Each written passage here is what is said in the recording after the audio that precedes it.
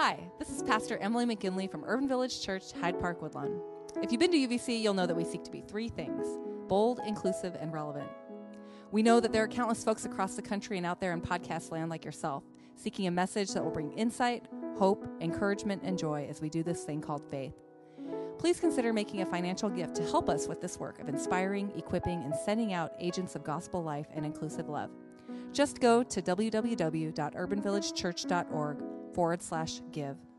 Thanks for listening, and God bless. Our passage for today comes from Acts 4:1-32. Listen for what God is saying to you. While Peter and John were speaking to the people, the priests, the captain of the temple guard, and the Sadducees confronted them. They were incensed that the apostles were teaching the people and announcing that the resurrection of the dead was happening because of Jesus. They seized Peter and John and put them in prison until the next day. It was already evening. Many who heard the word became believers, and their number grew to about 5,000. The next day, the leaders, elders, and legal experts gathered in Jerusalem, along with Annas the high priest, Caiaphas, John, Alexander, and others from the high priest's family. They had Peter and John brought before them and asked, "By what power or in what name did you do this?" Then Peter, inspired by the Holy Spirit, answered, "Leaders of the people and elders, are we being examined today because something good was done for a sick person, a good deed that healed him?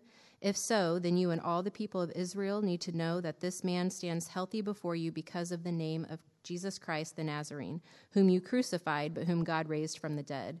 This Jesus is the stone you builders rejected. He has become the cornerstone. Salvation can be found in no one else. Throughout the whole world, no other name has been given among humans through which we must be saved." The council was caught by surprise by the confidence with which Peter and John spoke.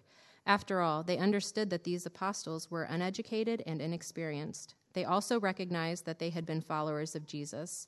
However, since the healed man was standing with Peter and John before their own eyes, they had no rebuttal. After ordering them to wait outside, the council members began to confer with each other. "What should we do with these men? Everyone living in Jerusalem is aware of this sign performed through them. It's obvious to everyone, and we can't deny it. To keep it from spreading further among the people, we need to warn them not to speak to anyone in this name." When they called Peter and John back, they demanded that they stop all speaking and teaching in the name of Jesus. Peter and John responded, "It's up to you to determine whether it's right before God to obey you rather than God. And for us, we can't stop speaking about what we have seen and heard." They threatened them further, then released them. Because of public support for Peter and John, they couldn't find a way to punish them. Everyone was praising God for what had happened because the man who had experienced this sign of healing was over 40 years old. After their release, Peter and John returned to the brothers and sisters and reported everything the chief priests and elders had said. They listened, then lifted their voices in unison to God. "Master, you are the one who created the heaven, the earth, the sea, and everything in them. You are the one who spoke by the Holy Spirit through our ancestor David, your servant. Why did the Gentiles rage and the peoples plot in vain? The kings of the earth took their stand, and the rulers gathered together as one against the Lord and against his Christ. Indeed, both Herod and Pontius Pilate, with Gentiles and Israelites, did they gather in the city against your holy servant Jesus, whom you anointed. They did what your power and plan had already determined would happen. Now, Lord, take note of their threats and enable your servants to speak your word with complete confidence.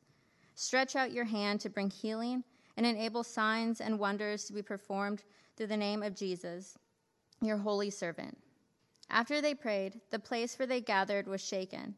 They were all filled with the Holy Spirit and began speaking God's word with confidence.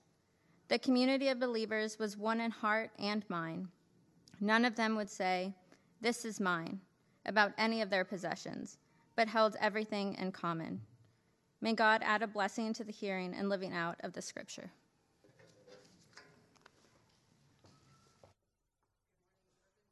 Church. My name is Emily McGinley, and I have the great joy of serving as the pastor of this community and in ministry alongside a lot of the folks that you saw up front and many people that you often don't see who kind of hang out in the back at the AV table, which I know that Larry is looking to increase the numbers of those folks. So if you're interested in that, let him know. Why don't we come together in a word of prayer?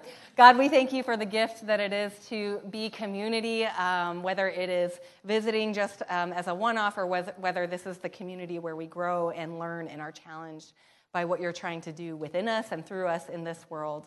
Help us to be present in this space to clear away the clutter of our mind and listen more closely to what it is that your Spirit is trying to say to us this morning, that we might leave this place encouraged, reminded of your love, and emboldened to speak our love for you and live our faith in you with courage and boldness. We pray this in the name of your Son, Jesus. Amen. So many of you know that in my former life, I was a graphic designer. I worked in the marketing department of an arts organization at the University of Washington in Seattle. I was about 23 when I started in that position, and even though I had been living in Seattle for 4 years and actually had just spent a year out of the country, I was still pretty young to the ways of the world. I'm sure that living in an intentional Christian community in college did not help with that.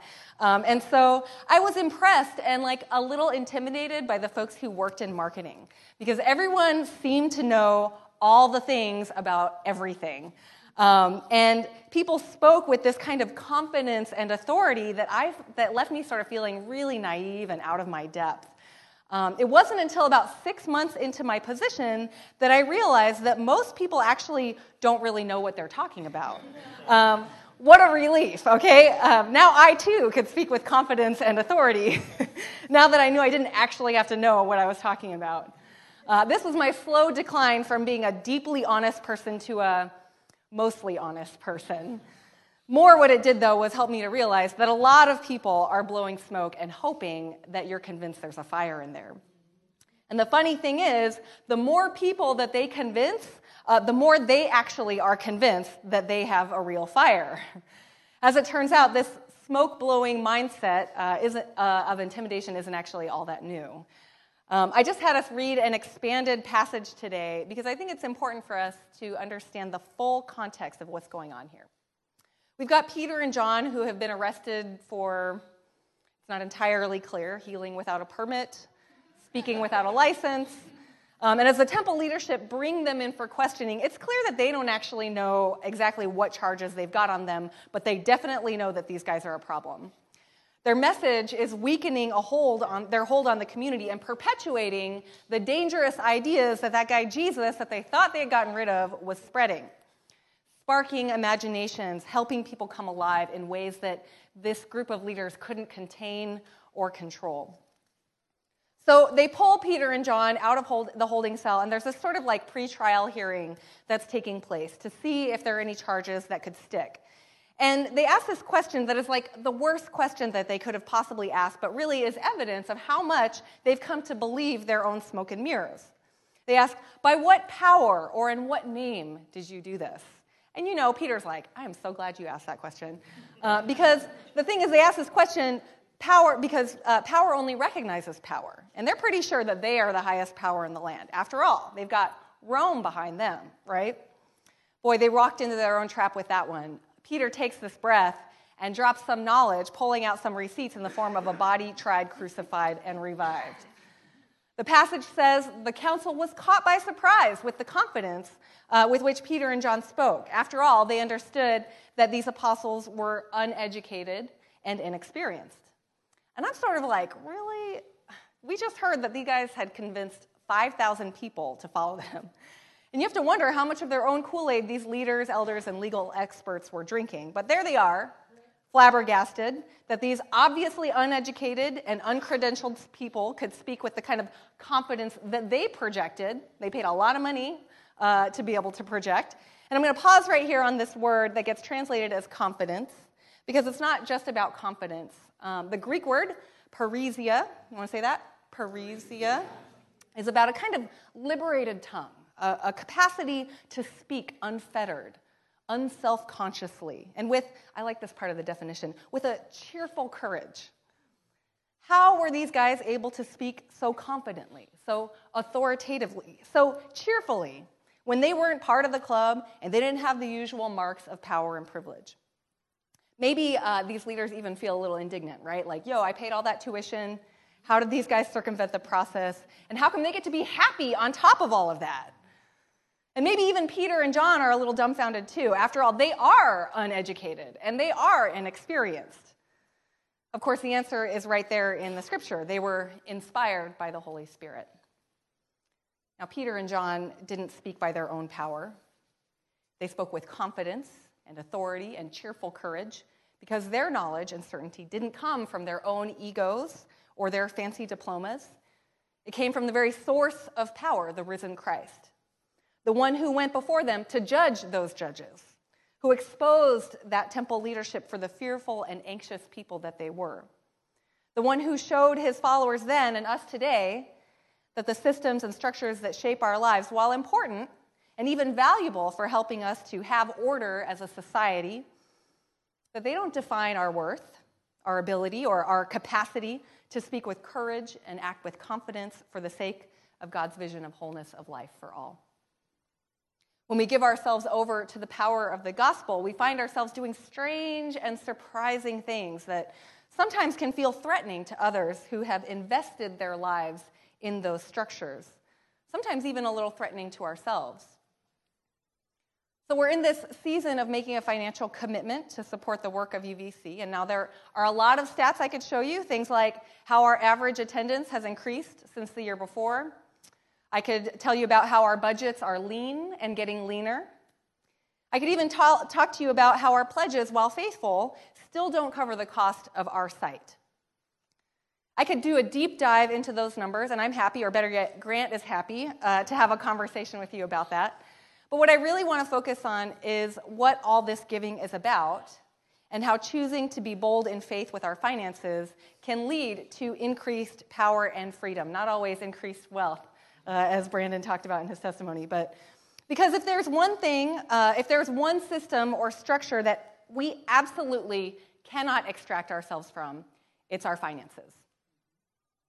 Much of our lives revolve around what at a basic level is our financial needs: work, school, where we live, what we eat, what we drive or ride, and so much more. And so it's natural that we would start to attach value to those things, right? If not straight up financial value, then personal value, which then becomes social worth, which then becomes personal worth, wherein all of these things get attached to things like anxiety and wondering how much you belong or don't belong. And that anxiety and sense of belonging circles around and gets all tangled up with our sense of vulnerability, which is tied to our sense of security and control and personal power and agency. And we could keep pulling the thread, but we'd end up going down quite the rabbit hole, which ultimately ends with that point that Jesus made about how you can't serve two masters. Now, one of the powerful things about the early church that is described here in Acts is that all the people who decided to follow in the Jesus way made this choice to give up their personal wealth and put it into a common account.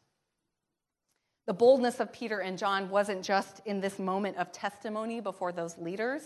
It was a boldness that they and other followers tried to have permeate all aspects of who they were. The boldness was in choosing to be completely divested from the values of this world, the structures that had always defined their worth and capability. What do you do for a living? Where did you go to school? What were your grades? And fully take on an alternative set of values, the values that Jesus taught. It was a profound act of trust in God as well as in one another, because it only worked, actually, if other people did it too. The followers of Jesus in the early days were doing a trust walk like Christians today wouldn't dare. It is easy from this distance of time and culture to try and say that things were different, but they weren't really. I mean, not in the ways that matter to this conversation. Opening ourselves to one another in vulnerable ways, to be caught and cared for, to catch and care for others, it goes against what most of us were taught. And so choosing to take what has been created for the sake of power over and transaction against, choosing to give it up and give it away, That is, as Jonathan said a few months ago, a kind of taking something profane and turning it into something sacred. Opting out of transaction and opting into community transforms us as individuals. It also transforms us as a collective. Being true community means that we walk with one another in times of joy, but also in times of unexpected distress, grief, or pain. And I recently saw this video that in some ways captures what I'm talking about perfectly.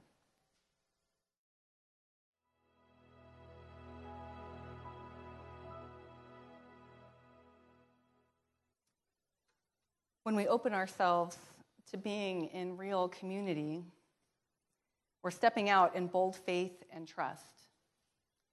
Faith and trust that we will be held when we get hit, and that we will hold others when they are hit, that we keep showing up and being there in these wonderful times and are right there in that moment when people need to be caught.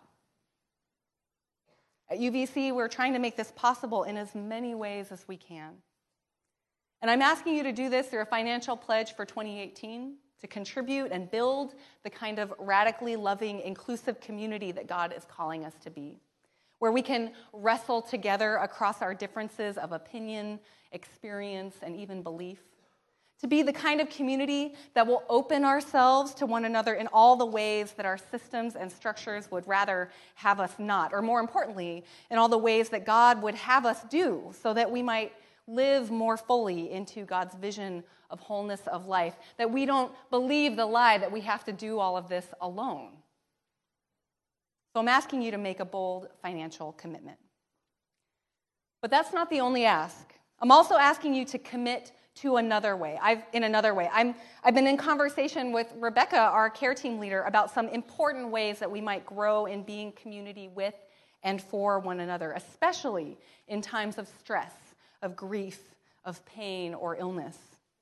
And we've been talking about how to lift one another up in prayer, and really at the end of the day, how to create a network of relationships so that we can catch one another, so that we can be caught, and build the kind of culture where we're watching out for one another. It's too easy to be lost in this city. One of the ways that I'm asking each one of you to help is by looking out for one another, to notice each other. Whether it's surgeries or illness, a lost job or a family member who has died, to let Rebecca or myself or other folks on the care team like Grant and Vania to know that there is someone who could use catching or caring or just simply noticing. We spent September talking about mental health and depression and anxiety, a silent, toxic rusting of our insides. We don't have to do it alone. And usually it's those folks who are struggling the most who need to be noticed, but they're not necessarily going to be asking for help. We need to notice each other. I can't tell you how many times I've learned about someone who was sick or grieving or going into surgery by chance that I just happened to check on Facebook and saw a post. We need to do better as community on this and become spies of the best kind so that we can support each other.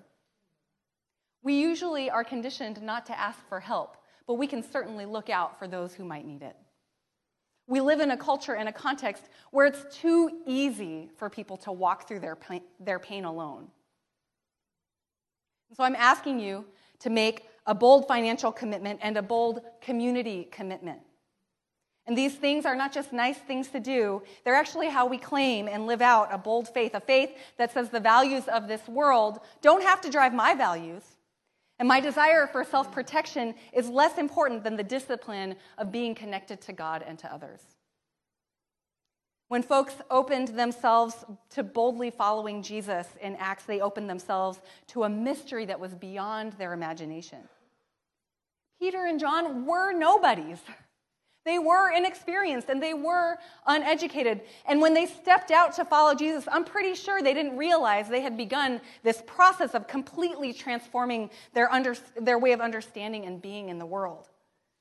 But this boldness isn't a given. If you recall, Peter was no model disciple, right? He denied Jesus, that he knew Jesus at the moment when Jesus needed to know that he wasn't alone the most. Peter knew that his faithfulness and his boldness did not come from him. And so when he and John returned to their community we read in our scripture today, they prayed.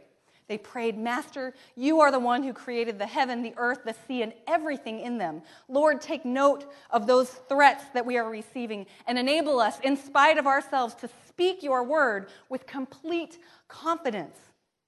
Stretch out your hand to bring healing and enable signs and wonders to be performed through the name of Jesus, your holy servant. We can't do it on our own. Peter and the disciples did not forget where their power came from. They knew they didn't possess it themselves, that it was the Holy Spirit who made it possible. Boldness was not a given. It was an act of discipline every single day of their lives, an intentional obedience that wouldn't always be done perfectly or consistently, so they prayed. Bit by bit, step by step, these early followers opened themselves to Jesus and his way. And in spite of all of their flaws, the testimony of their lives and their mouths inspired others. And then those people were transformed, which inspired even more people to follow. And their numbers began to grow, and their transformations spiraled out into the world with boldness and a cheerful courage. And this, when we give ourselves over, our finances, our self-protection, our anonymity, everything, this is how bold faith can lead to bold and life-giving transformation of the world that we live in. It's all connected, but it begins with the bold faith of a few. It begins with you. Let us pray. God, we thank you that you enable us and equip us to be bold people who would dare to believe that maybe, just maybe, we could participate in your work in this world. Help us to be like Peter and John, people who are flawed, people who are unsure, who act sometimes irrationally, but people who seek to be faithful, who do their work humbly, who continually apply themselves as much as they possibly can every day to your work of life-giving effort and presence of cheerful courage in this world. Help us to be bold in every way that you call us to be bold. And let us marvel at the mystery that unfolds as we are transformed. In Jesus' name we pray. Amen. At this table, we remember the pain of lives lost and our ongoing struggle to be the beloved community that God created us to be. We recognize the systems and social structures that alienate us from one another and apply ourselves to their transformation. One way that we do this is by remembering those killed in our country. We remember India Monroe, Misha Caldwell, Jamie Lee Wounded Arrow, Jojo Stryker, Jaquarius Holland, Tierra Richmond, China Gibson, Sierra McElevin, Alfonso Watson, Kenny McFadden, Che Juicy Reed, Mix Bostic, Sherelle Faulkner, Emer Alvarado, Kendra Adams, Ebony Morgan, T.T. Dangerfield, Guinevere River Song, Kiwi Herring, Anthony Bubbles Torres, Derica Banner, Allie Lee Steinfeld, Stephanie Montez, Candace Towns. At this table, we remember those who also go unremembered, unnamed, and unloved. And at this table, we enter the mystery of being, the ways that who we are on the inside do not match who we are seen and assigned as on the outside. We name and we hold the inner tension and our outer conflicts. This is a table for all who want to engage that tension and conflict with grace, with love, and with cheerful courage. This is a table for all who want to follow the more authentic and courageous path that Jesus paved so long ago at the cost of his own life, knowing even that in his own identity, who he knew himself to be on the inside was not what everyone recognized on the outside. Now, there will be some words projected on the screen, and they are words that are not just on a screen. They are words that we say in unison and in chorus with those who have gathered around tables like these, hoping, applying themselves to the work of the gospel and its transforming power within themselves and the world that they lived in. And so I say to you, the Lord be with you. And also with you. Lift up your hearts. We lift them up to the Lord. Let us give thanks to the Lord our God. It is right to give our thanks and praise. It is right to give our thanks and praise as we recall that ancient story of creation and mystery of being, the ways that our categories cut us short and our imaginations curtail our sense of possibility. We remember that when there was nothing, God, you created everything, flora and fauna, fish and fowl. How you created Adamah, which is the Hebrew way of saying ground and earth, but we have turned into a gendered name. The first of many moments when we chose to limit your expression. And then we remember also the ways that you called us to be partner in stewardship of creation, calling us to help it flourish and come to life in new and surprising ways. But we also remember that we could not believe that there could be so much newness and surprise in the world, that we would rather live in these spaces where there is just at least enough for me and mine at the expense of those and others. We recall the ways that throughout history and time you tried to call us back to that abundant imagination through prophets and poets and priests and those who have proclaimed your truth in big ways and in small ways. And we also remember the ways that we just refused to believe that could be possible. And so we remember at this table that you looked at the earth that you loved so much and all of us and said, there is so much more that could happen if you would allow it. And so you came in the form of Jesus here to earth to help us see and live into a new way, to show us how to do it, and to feel the way that we feel, to feel our inner selves in tension with our outer world. And so as Jesus walked around on earth and taught and showed people what this life could look like, this wholeness of life, this aligned life could look like, and it caught people's imaginations on fire, that the systems and structures that benefited off of our anxiety around exclusion, our anxieties around alignment, that those structures began to feel the ground shake beneath them through these powerful teachings. And Jesus, knowing that his time on earth was coming to an end, that those systems and structures would not abide by that ground shaking much longer, he gathered his friends as he always did throughout his ministry for one last time around a table, a crowded table full of potlucked meal foods brought, chipped dishes, too much wine, not enough water, no hand sanitizer, bad jokes, great stories, and deep, abundant love.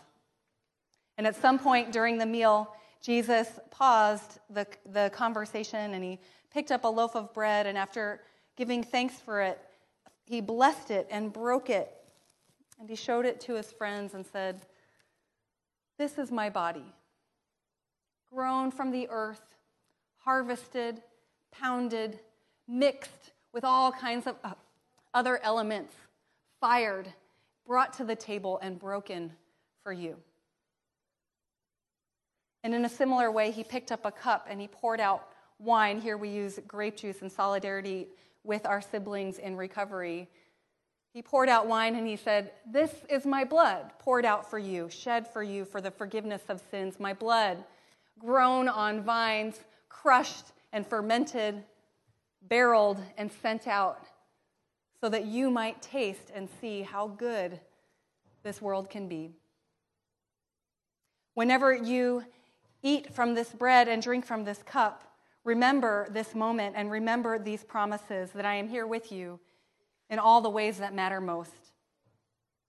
Holy Spirit, pour out yourself upon us, this community gathered, anxious, fearful, hopeful, joyful, wondering, and upon these elements, that as we consume these elements, we are reminded not only of that tremendous promise you made so long ago, but the life that shaped those promises, that expressed those promises more fully, and maybe even more so help us to remember that original call you called us to hold the tensions of ambiguity in the world that we live in, and to live courageously, with cheerful courage, the lives that you've called us to lead as reflections of your gospel truth.